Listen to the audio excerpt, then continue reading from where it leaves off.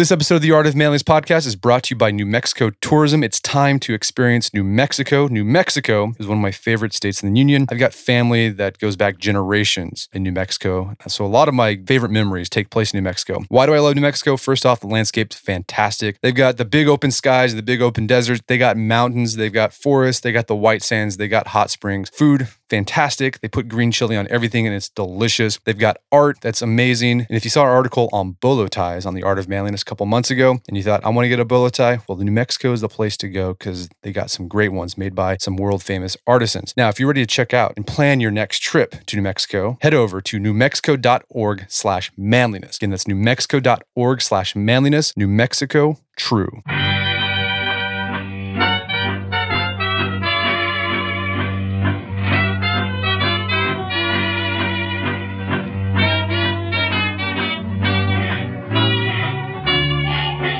Brett McKay here, and welcome to another edition of the Art of Manliness podcast. Do you have a teenage boy who struggles in school? Or do you have a younger son who you can imagine struggling in school as he gets older? He may otherwise be a capable young man, but seems apathetic and unmotivated to the point you think he's not excelling simply because he's lazy. My guest today says that's the wrong conclusion to draw and one that leads to the wrong parenting approach to addressing it. His name is Adam Price, and he's a child psychologist and the author of the book, He's Not Lazy, Empowering Your Son to Believe in Himself. Today on the show, Dr. Price argues that the real reason many young men are unmotivated is not that they don't care about succeeding, but that they feel too much pressure to do so and are scared of failing. We discuss why nagging and overparenting simply exacerbates the issue and how stepping back and giving boys more autonomy can help them become more self-directed and find their footing. After the show's over, check out the show notes at aom.is/notlazy.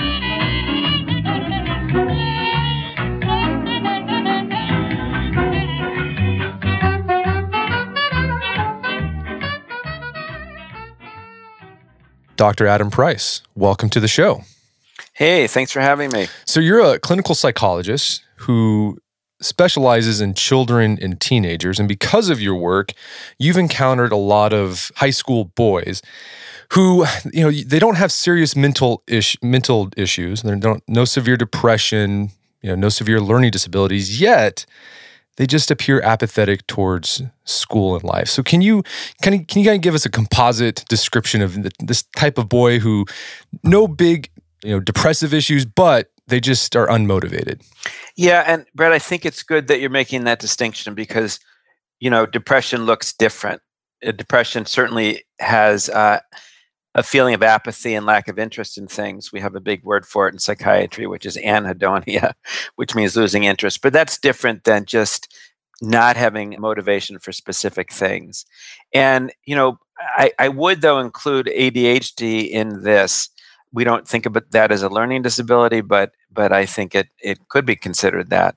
And so actually some of my interest in this area of motivation in teenage boys came from working with and evaluating a lot of boys with ADHD. So my thoughts, my thinking in the book is for parents of boys who do and don't have ADHD, but I would just throw that in there. And so what I see over and over again are boys who on the outside look like they're impervious to academic pressure. They really look like they don't care.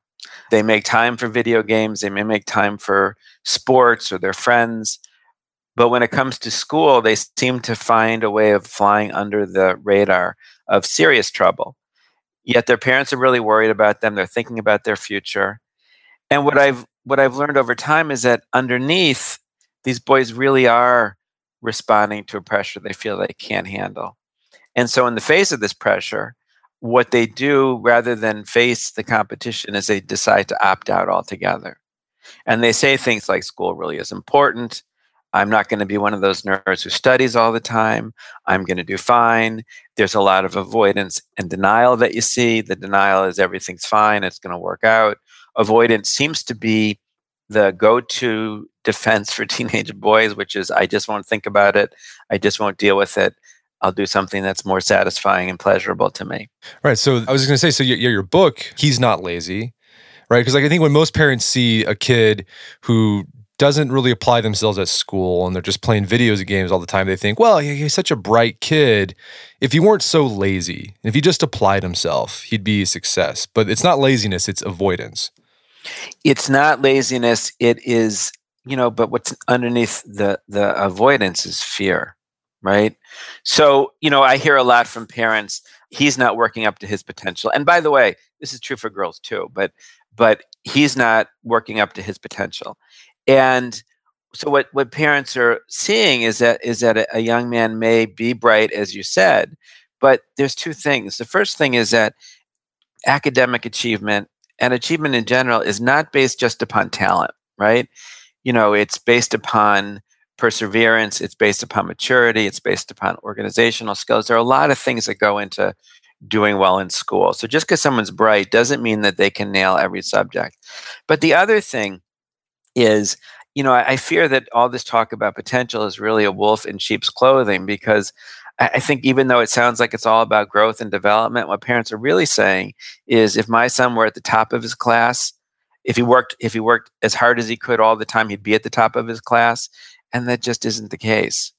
When I was a boy, my mom came home from a parent-teacher conference in fourth grade, and she said to me, "Your teacher said two things about you. One is you're not paying attention enough in school. You're talking too much to your neighbors," which really is a 1970s way of diagnosing ADHD. But then my mom said, the teacher said, "You're not working up to your potential." And I thought she was saying I wasn't smart enough, And I've given this a lot of thought, because I think, well, listeners, have you achieved your potential today? Have I achieved my potential? I hope not. I hope it's something we're always working towards. So parents talk about laziness. Yeah. I mean, so you've been doing this for 20 plus years. Have you seen an increase of young men disengaging from school because of this pressure? I have. I think that we are seeing it in many, many different ways, and part of the reason I wrote the book about boys is that boys often handle stress differently than girls. Girls have this pressure to be perfect and to do everything without breaking a sweat, by being beautiful, but also by meeting everybody's expectations. Boys, as I kind of described, they experience the stress by shutting down more often. And we have seen a rise in anxiety among teenagers, depression among teenagers, a lot of behavioral problems. And a lot of people speculate what that's about. I think a lot of it has to, the world is, there's forces out there that kids are worried about in terms of their future, like global warming. Kids are thinking about this stuff, but also college has become a whole different ballgame than certainly when I went to college. It's more competitive, resources are tighter, it's much more expensive. So a lot of people who might have been able to afford it, or kids could take out loans and be able to pay them back. It's just not accessible for a lot of families. So I think that there is a lot more fear out there. Kids are under more pressure. Yeah. I think in the book you describe what life was like, before this intense pressure to go to college and to be the best in college and get scholarships. It seemed like there were more options for young men, right? You could go to college, or, you go learn a trade, or you go do this. So there was, I don't know, it wasn't that, the pressure wasn't so acute as it is today.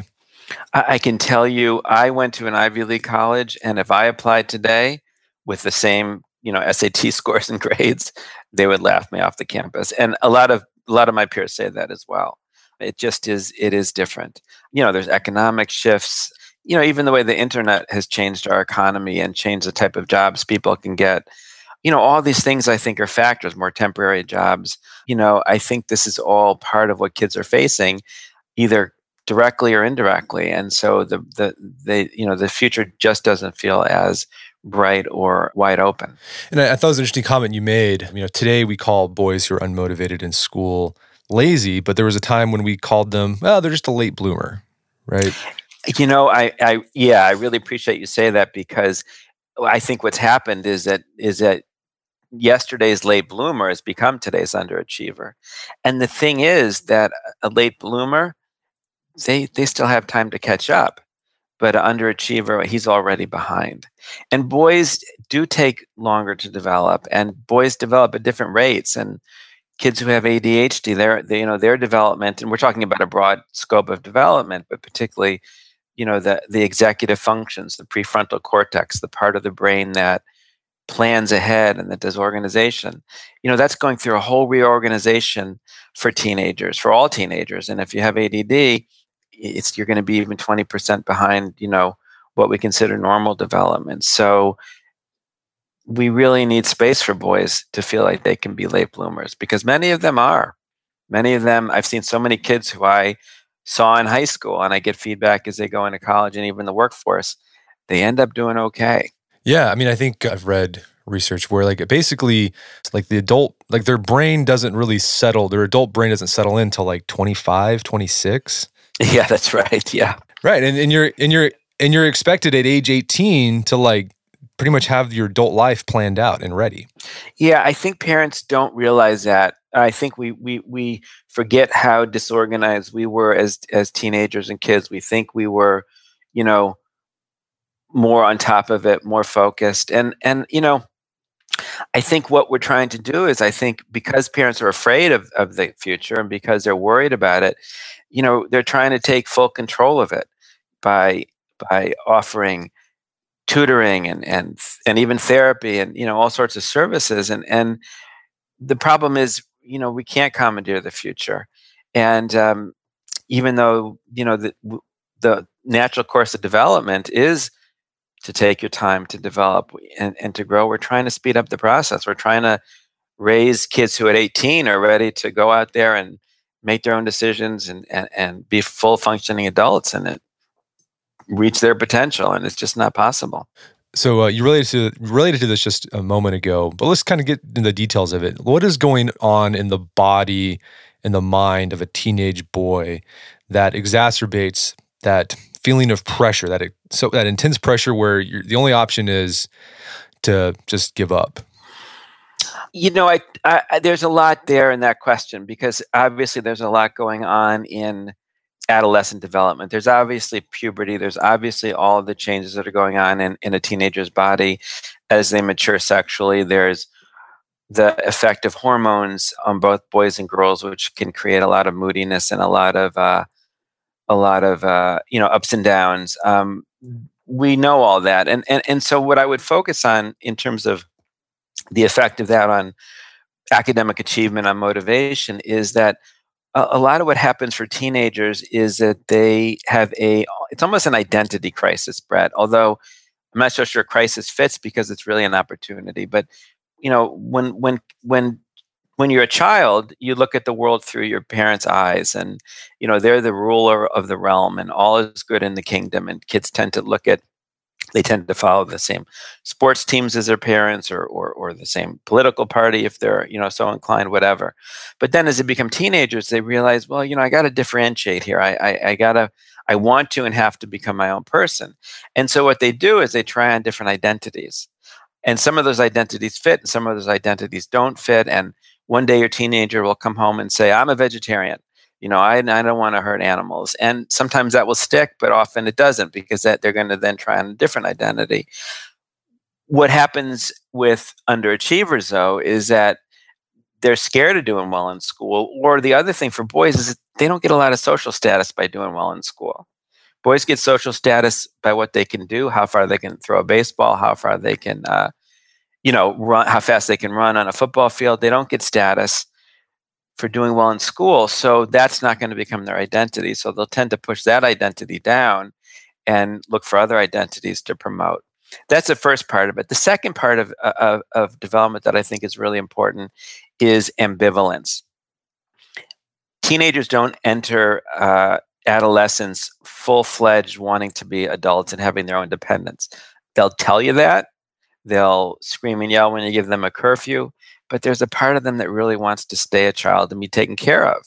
And so you'll see them, parents will see them acting like babies at home, expecting to be waited on, expected to be, or wanting to be taken care of in that way, and then pushing back and saying, no, I can make my own decisions. I'm my own person. So, I call adolescence the bridge of ambivalence. And so I think a lot of this gets acted out in academic achievement also, because there are some kids who recognize that if they do well in school, it means that they are growing up, that they are going to do better. But then there's another thing that happens, which is that for the underachiever, I call it the fight for false autonomy, because what they do is their parents are pressuring them, you got to do better in school, you got to do better in school.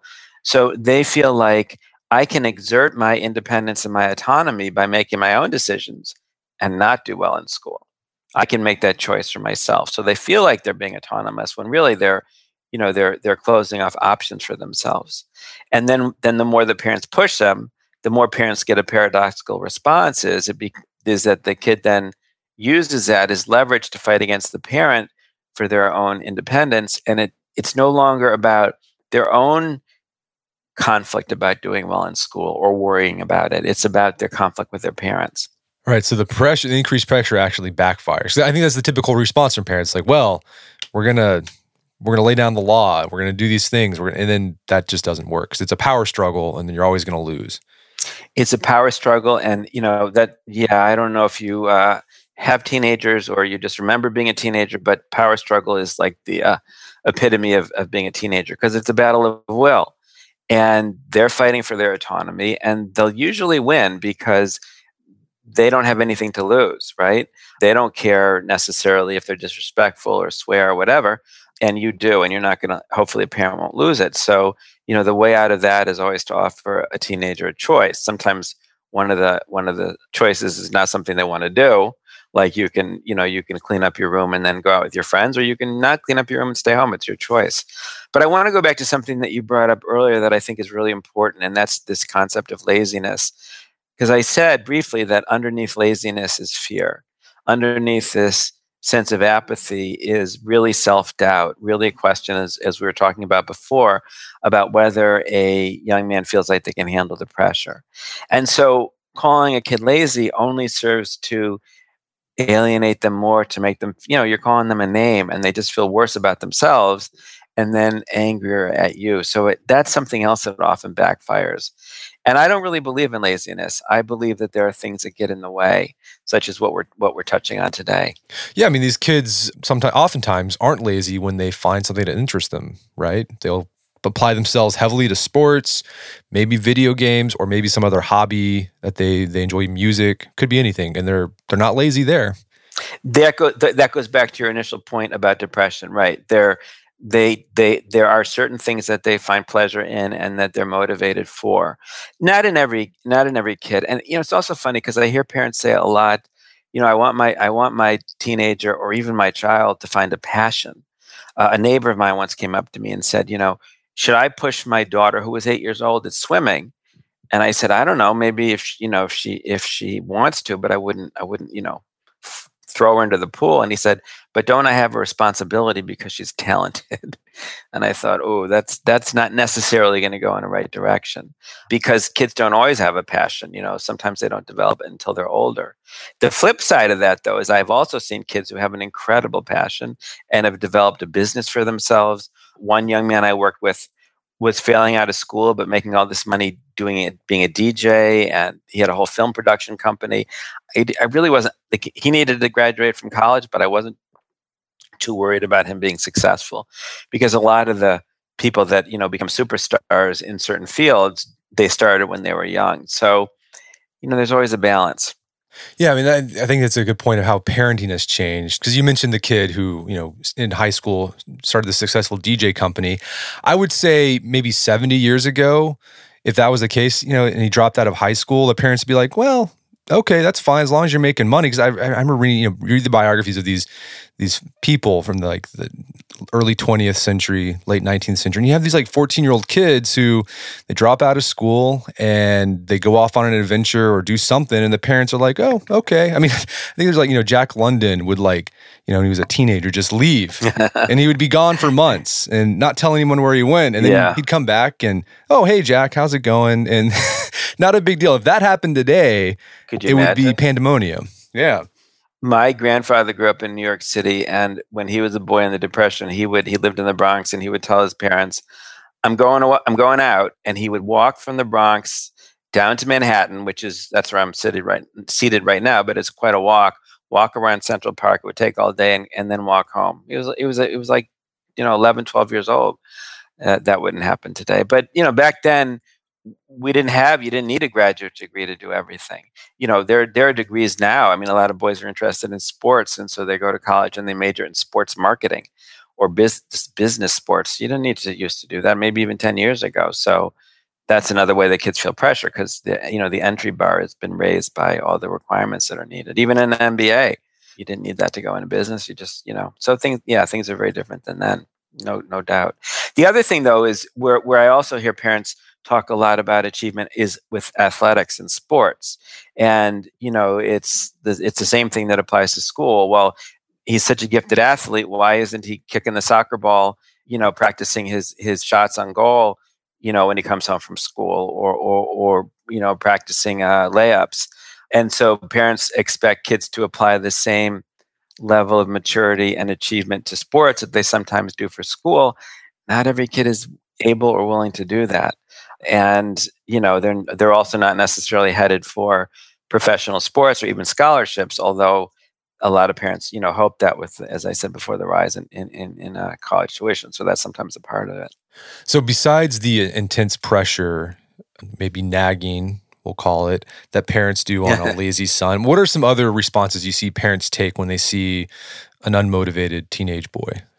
Well, I'll go back to these concepts that I talked about, because they're really central to what I write about in the book, the paradoxical response. So prodding, poking, pleading, nagging, over parenting, looking at the whatever online grade website the school system uses, which is, boy, is that going down a rabbit hole. Because if a parent is looking at that every day or even every week, the teachers don't always the kids say the teacher hasn't posted the grades. Well, sometimes they haven't, because it's another responsibility for the teacher, and you can't measure what's going on a day-to-day basis. So parents will just get involved in all sorts of ways, walking into a kid's room and saying, oh, do you need anything, when they're really checking on their homework, or making sure they're doing their homework. And kids, don't get me wrong, kids need structure, they need supervision, they need limits.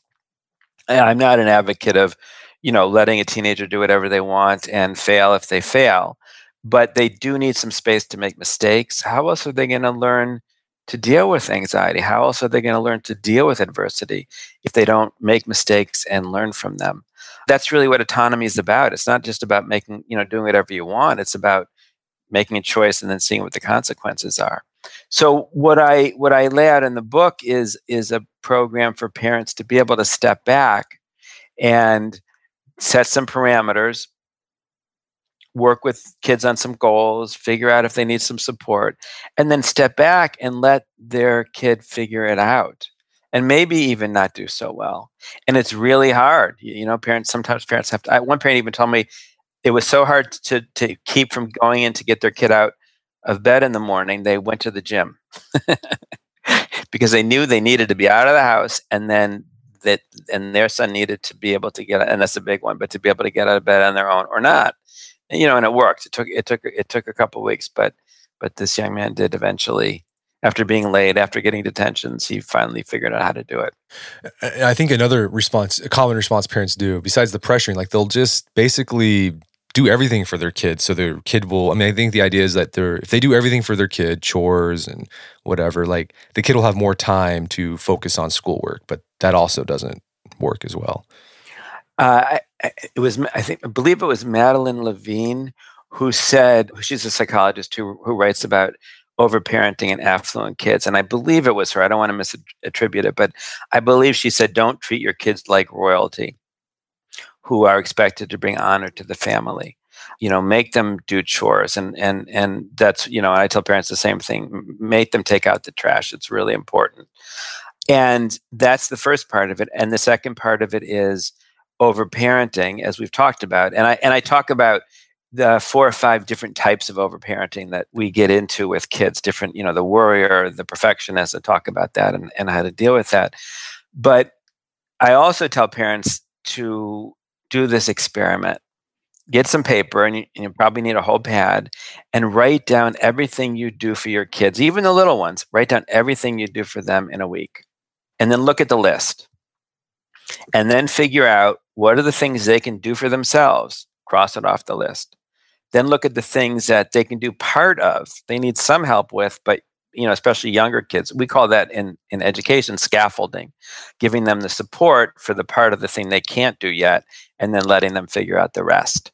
The if you remember in primary school, the paper that had the two dark lines and the dotted line in the middle. I don't even know if they still use that anymore, but that was an example of, well, here's where the lowercase letter goes. That's scaffolding.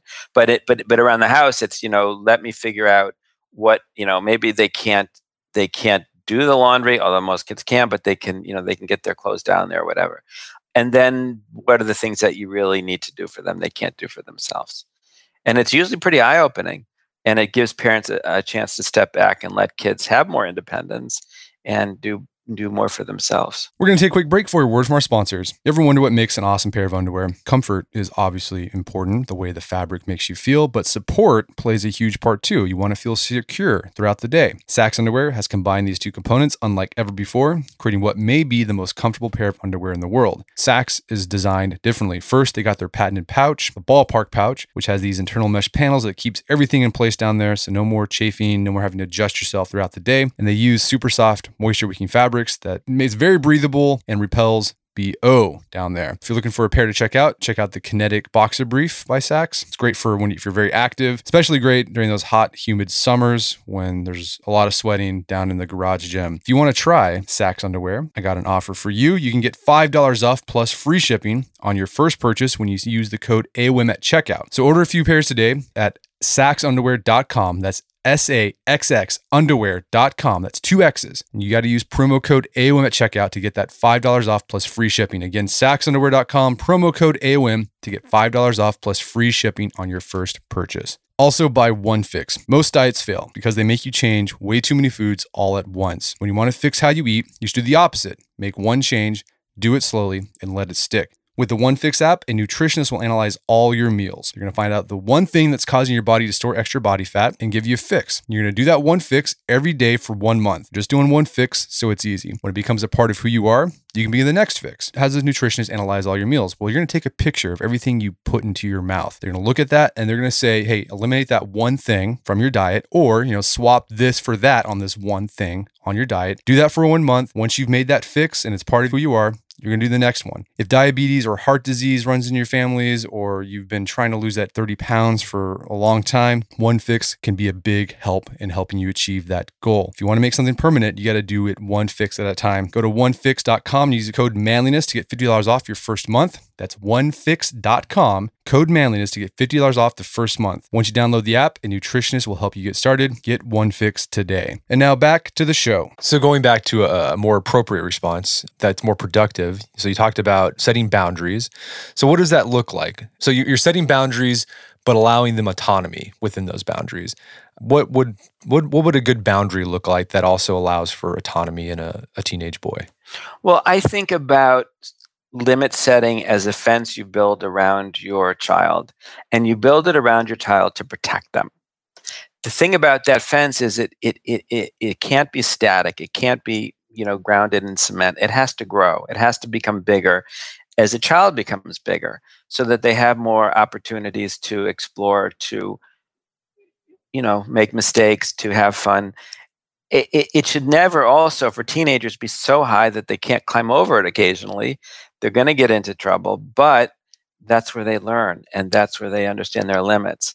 For things that involve safety, limits are absolute. There's no question about letting a new driver who says, oh yeah, I want to go visit my friend at college, 4 hours away. I just got my license. No, I don't think so. You need a little bit more experience with that. Drugs and alcohol. And I'm sure that's a whole other podcast, but when you catch a kid doing something, you need to set a limit. It could be grounding. It doesn't have to be, that they can't go out of the house ever again, but nor should it be, well, they're safer if they're doing it in my house, because they need to know where the limits are. They need to know someone is watching them. It's the kids whose parents condone that I find get into the most trouble, and the kids who know that their parents are watching and they get into trouble. They don't necessarily stop, but they definitely stay within a safe range. So those are the safety issues. There's a whole set of issues that probably go in a different basket. Sometimes they're important to enforce. Sometimes they're not important to enforce. Sometimes it's really important to set a bedtime. Other times you can be more flexible. Obviously, it's related to what's going on in school. Sometimes there is less homework and there can be more flexibility. Other times you want to say you got to do your homework first. Again, this is for younger kids. And then there's a basket of things that you may feel are important to you, but you can give the kids some autonomy. Clothing, is a good example of that. But that's just one example. And different people have different, sets of standards for that. But when it comes to schoolwork, though, and that's really what we're talking about, my suggestion is to set a standard with kids, which is usually to get Bs. If they want to get A's, that's up to them. A lot of parents don't like to hear this, but that's what I believe. They may get a C in a class that's difficult for them, but basically to get Bs. And then to ask them how they're going to do it, and then to step back and then to observe how they're doing. Probably not to wait for a whole semester, but also not to do it on a daily basis. So somewhere mid-semester to see how things are going. And if they're not achieving what you think they should or what you've agreed that they should, that's reasonable, then it's time to say, you know what? I think you have too much free time. I think maybe we need to cut down on or eliminate social life, computer time, whatever, so that you have more time to do your homework. If a kid has social issues, you don't necessarily want to take that away, but there are plenty of other things too. That is not going to force the kid to do their homework. You can't. You can, you can put them in front of a computer and a desk. You can't actually make them work, but it'll make it much more possible that they might. And so, yeah, within those boundaries, and you give them those choices, you have to let them fail because they're going to flounder, and you have to be okay with that. You have to let them flounder. Yeah, I think that's really important. What's happening that we see more and more, and Brett, I see it in my practice, even just more this year than last year, and last year than the year before, are kids that go to college and can't cut it and have to take a leave. I often have a few kids in my practice that are in that situation, but it's it seems like I've been flooded with it, last spring and even this fall. And part of the problem is that we're not letting kids figure out how to do things on their own and manage their own anxiety. And we can talk about that in a minute, but, manage the anxiety that comes from not being sure whether you are able to do something, figure out a math problem, write a paper, master a sports skill. And so by rushing in too quickly and over-parenting, we're preventing kids from learning about themselves in ways that are really important. We want parents to ask me all the time, how can I give my kid coping skills? Well, the way to do that is to let back and let them cope, give them something to cope with and let them cope, to let them have a little risk in their life. There's actually a school in England that decided this is for younger kids, but they wanted to bring risk back to the playground. They had made it too safe. So they brought in things that had sharp edges, and they brought scissors back into the classroom. And the teacher said, for the first time they cut themselves, they learned to be more careful. So I don't know if I advocate all that, but I think it's really important. And I hear about parents who, and this is the extreme, but one parent who went to a college admissions interview with the kid and had the kid sit in the waiting room. I heard this from a college admissions officer. While he went in and told the college admissions officer how great his kid was. It's kind of crazy. There's been reports of parents even going to work with their kids or calling their kids boss as a young adult. So this is really preventing kids from being able to trust that their own independence and their own future. Yeah, I mean, it's funny. Like parents are like, I want my kid to be responsible, but I'm not going to let them be responsible. It's like, that doesn't make any sense. And it comes from a place of caring. It comes from a place of love. It comes with the best intentions. It comes from, as we said before, a worry and a fear about the future. Parents aren't doing this just because they want to make life more difficult for their kids. They want to make it easier. But the end result is not so good. And in some of the consequences too, like say, like cleaning your room. You talk about this, like, all right, kid needs to clean his room, or needs to put his laundry in the laundry basket or do his laundry. Well, if he doesn't do that, then he's got to suffer the consequences of wearing smelly clothes, and you have to be okay with that because that's how he's going to learn. This is really true, and I have actually heard kids tell me that they had other kids tell them your clothes smell, and that's when they decided to do something about it. But laundry is a great example because, you say laundry day is on Wednesday or whenever it is, and your clothes have to be in the hamper on Wednesday. And if they're not in the hamper on Wednesday, you have to do the laundry. And I'm going to show you how. I'm going to teach you now how to do the laundry. Make it simple, cold water only, and separate the colored from the white clothes, and you're all set, good to go. And then if they don't do their own laundry, then they have to wear those clothes. Yeah. So that's a perfect example. The room thing is a little more difficult. I think every parent has their own feelings about this. I do believe that to some extent, a kid should be able to have that as their own domain. It's probably not worth a power struggle every day. There does need to be hygiene, so food in the room is not a good idea. It could be every once a week. The room needs to be, picked up and cleaned so that it can be vacuumed and dusted. But that's once a week or whatever. It doesn't have to be every day. That's how I feel about that. Different parents feel differently, though. Yeah, here's an example of my own life. After reading your book, I was like, I want to put this stuff into practice. I have a son, he's 8, right? So he's not a teenager yet, but I want to inculcate this sense of responsibility in him. And last week, he gets like homework every night. It's like a worksheet, takes like 5 minutes, and it goes in a folder. And we were driving him to school, and he realized he forgot his folder. And he's like, Dad, you got to go get my folder and bring it to me. And I'm like, sorry, man. Like, it's not my job. And he was just like, oh no, it's like the end of the world. But yeah, the consequence was he had to miss like 10 minutes of recess so he could do his worksheet. But ever since then, I didn't go get his folder. Ever since then, the kid's been on top of it. Like at night, he has everything packed and ready to go. Haven't had to worry about it since then. So it works. That's a great example. And you already did some scaffolding by giving him that notebook to put his homework in, right? You gave him that. You organized that for him. But Brett, was that easy for you, or was it a little bit hard to do that? Know that he was gonna. It was pretty. Bad it was pretty easy. I don't know. I didn't have a problem. It was easy for you. Yeah. I was just like, it's just 10 minutes of recess. You're gonna be okay. Good. Well, that's good, and that's a good attitude. But a lot of parents really have trouble seeing their kids suffer and be uncomfortable, and that's part of the root of this. Yeah, I read an article. We're seeing not just helicopter parenting; it's lawnmower parenting. And it's because the parents mow over all the obstacles that come up for their kids. Yeah, I've seen that too. Yeah, in Sweden they call it curling parenting, because if you've ever watched curling on the Olympics, parents sweep all the obstacles out of the way. So I think that's my favorite. No, that's a good one. I like that. And so how long? Let's say you start working with an unmotivated boy, you start providing him more autonomy and making choices and floundering. Like, how long does it typically take? I'm sure it's different for every boy, but how long do you start seeing a change where you start seeing them taking on more responsibility and getting more motivated about, say, schoolwork? I have yet to be asked that question, and I'm really glad that you did, because you asked me, because it takes a while. Sometimes it can take 3 years of high school for some kids. Remember, those are the late bloomers.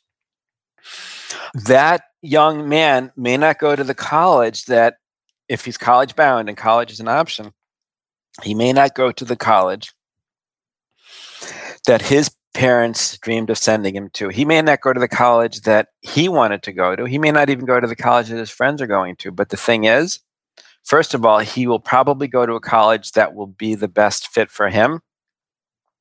He probably will be a kind of kid who needs to be a big fish in a little pond, and that's where he will blossom and grow. And the other thing is that, with the competition in colleges, these institutions, they all offer such amazing things. I mean, it's unbelievable. It doesn't have to have the stamp of Harvard to be a phenomenal institution. So sometimes it takes that long. It depends on the kid. It usually takes a while. What I see in my practice, and as a therapist, I have different ways of talking about these things with kids that parents don't necessarily have because of their parents. And my approach is always to try to help the teenager figure out what's in it for them. To separate it out from their parents need. This is a little bit different, but it's an example. I saw a teenager who started in therapy not too long ago, and his parents forced him to come to the first session, and he was really unhappy about it, but he came. And so about midway through, I said, well, or actually at the end, I said, you seem to have talked a lot today. Why don't you come back next week and come back for you, not for your parents, and then see how therapy is. And, he really likes being in therapy now. But that's an example from a little bit of a different arena that comes to mind about looking into the teenager and seeing how they can get more engaged. It's frustrating for me sometimes because I feel like I'm being paid to do this. I need to produce results, and sometimes it takes longer than I wanted to. But what I do notice is along the way, the young man in therapy, or the young woman too, is getting more confident. They're fighting less with their parents. There are signs that they're finding school a little more interesting, and they're happier. So I can kind of monitor things along the way that lead to, improvement in school. I once gave a young man a challenge. I said, I want you to turn in your homework every day for this marking period. I don't care if it's incomplete. Maybe sometimes it'll just have your name on it. Maybe sometimes it'll be perfect. I want you to commit to turning in your assignments every day, which he did. He turned in his assignments every single day. And that was what turned things around for him. He's actually now a teacher. He got a graduate degree in teaching. Wow. So as we've been having this conversation, our conversation has been about what we can do for kids, and your primary focus is counseling children, but I imagine you have to do some counseling with parents at the same time, unwitting. Like they don't know that the parents are getting counseled, but you have to do that in order to help the kid. Yeah, I do. And I work with adults too in my practice. And so sometimes I'm coaching parents. Sometimes parents come to see me about, how, and that's really touching when a parent is willing to get into therapy themselves to figure out how to help and improve their relationship with their kid. But yeah, there is a lot of parent coaching that goes on. It is often what I want to do is have a family session and have the parents come in with the teenager. 99% of the time, the teenager does not want to do that and refuses, but would be fine with me talking to the parent. And it takes time for the parents too. It takes time for them to trust me, to trust the process, and mostly to trust their kids. And what I say to parents is parenting isn't a skill, it's a relationship. It's not a skill, it's a relationship. And if you trust the relationship, things are going to work out in the end. And I think that that's very reassuring for parents. They usually often get the message to back off, but it's sometimes harder to put into place. And then there's also work that I do with kids in terms of being better advocates for themselves, being respectful, but stating their needs with their parents when parents are too demanding. And that's also really important for kids because it gives them a voice. I often prepare the parents first, and I don't, I'm not trying to incite riots here. And I have to be respectful of every family's values. But nonetheless, it's really important to be able to have kids and parents talk to each other and have that dialogue. Right, 'cause I imagine, a lot of the problem, the issues with the parents putting pressure on their kids is the parents feel like their identity and their worth is tied up in how their kids do in school. And if they're failing at school, it means they failed as a parent. And not necessarily, right? That's very insightful. If you ever get tired of being a podcast host, you can become a therapist because that's very insightful. And I think it's true. I think that we put everything into our kids. It's the most powerful relationship there is. It's different than a relationship with your spouse. It's different than a relationship with your parents. Parents hope that their kids are going to have a different life than they had, make different, and not make the same mistakes than they made. And, I often tell parents, you can't shortcut that. They need to learn. They need to they need to have some pain, as I said before. So it's really hard. And some parents over-identify with their kids. I have an exercise in my book about that because sometimes parents feel like it's their problem. They see their kid go through something and they think, well, I went through that. It must be the same. Jimmy must be having the same reaction I had when I was cut from the team or whatever. And it's not always the case. So there's also space that needs to be given. Yeah, I heard this great piece of parental advice that I've sort of used as a guiding principle with my parenting. It's like your job as a parent, your primary job as a parent is to keep your kids safe physically, right? It's not your job to make them happy. And I was like, you know what?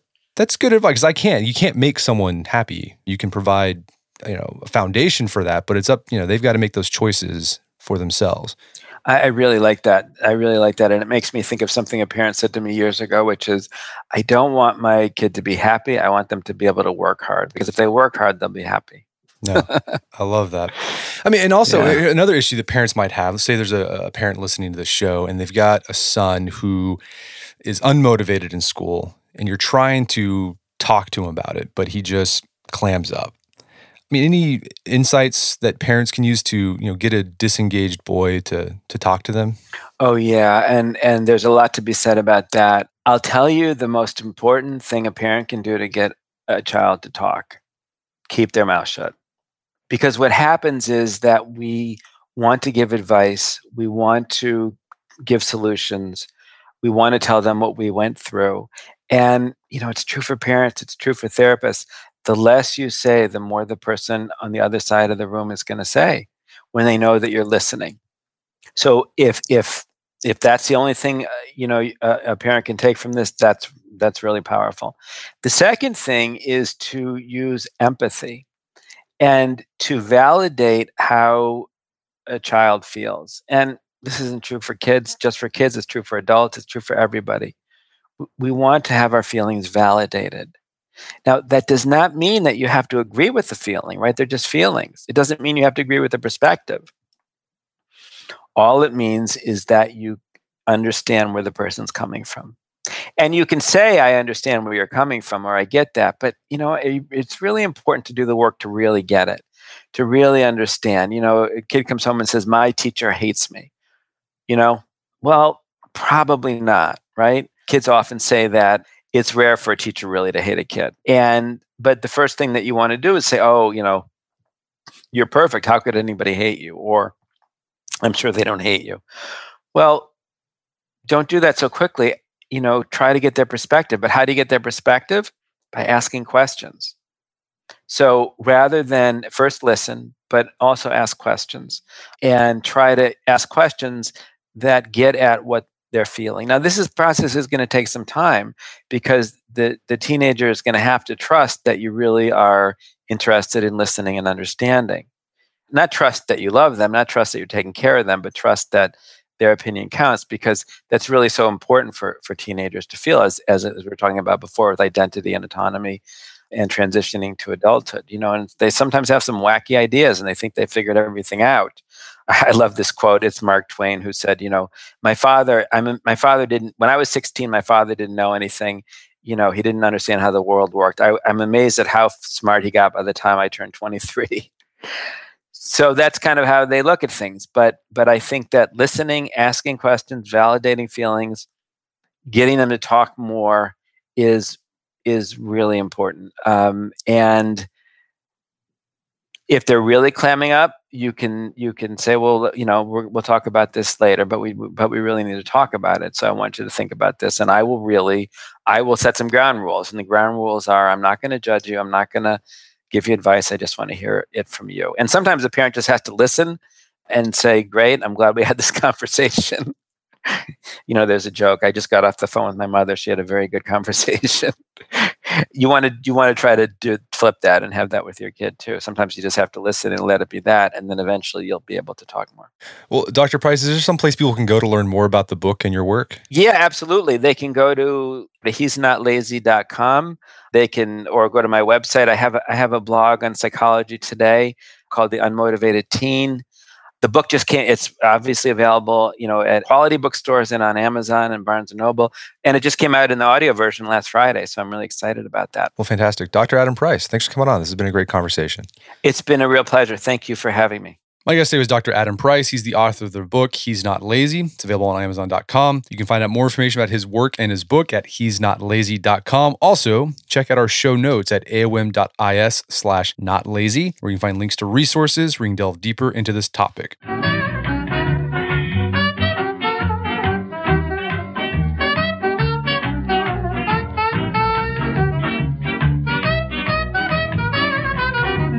Well, that wraps up another edition of the Art of Manliness podcast. For more manly tips and advice, make sure to check out the Art of Manliness website at artofmanliness.com. And if you enjoy the show, you got something out of it, I'd appreciate it if you give us a review on iTunes or Stitcher. Helps out a lot. And if you've done that already, thank you. Please consider sharing the show with a friend or family member who you think would get something out of it. As always, thank you for your continued support. Until next time, this is Brett McKay telling you to stay manly.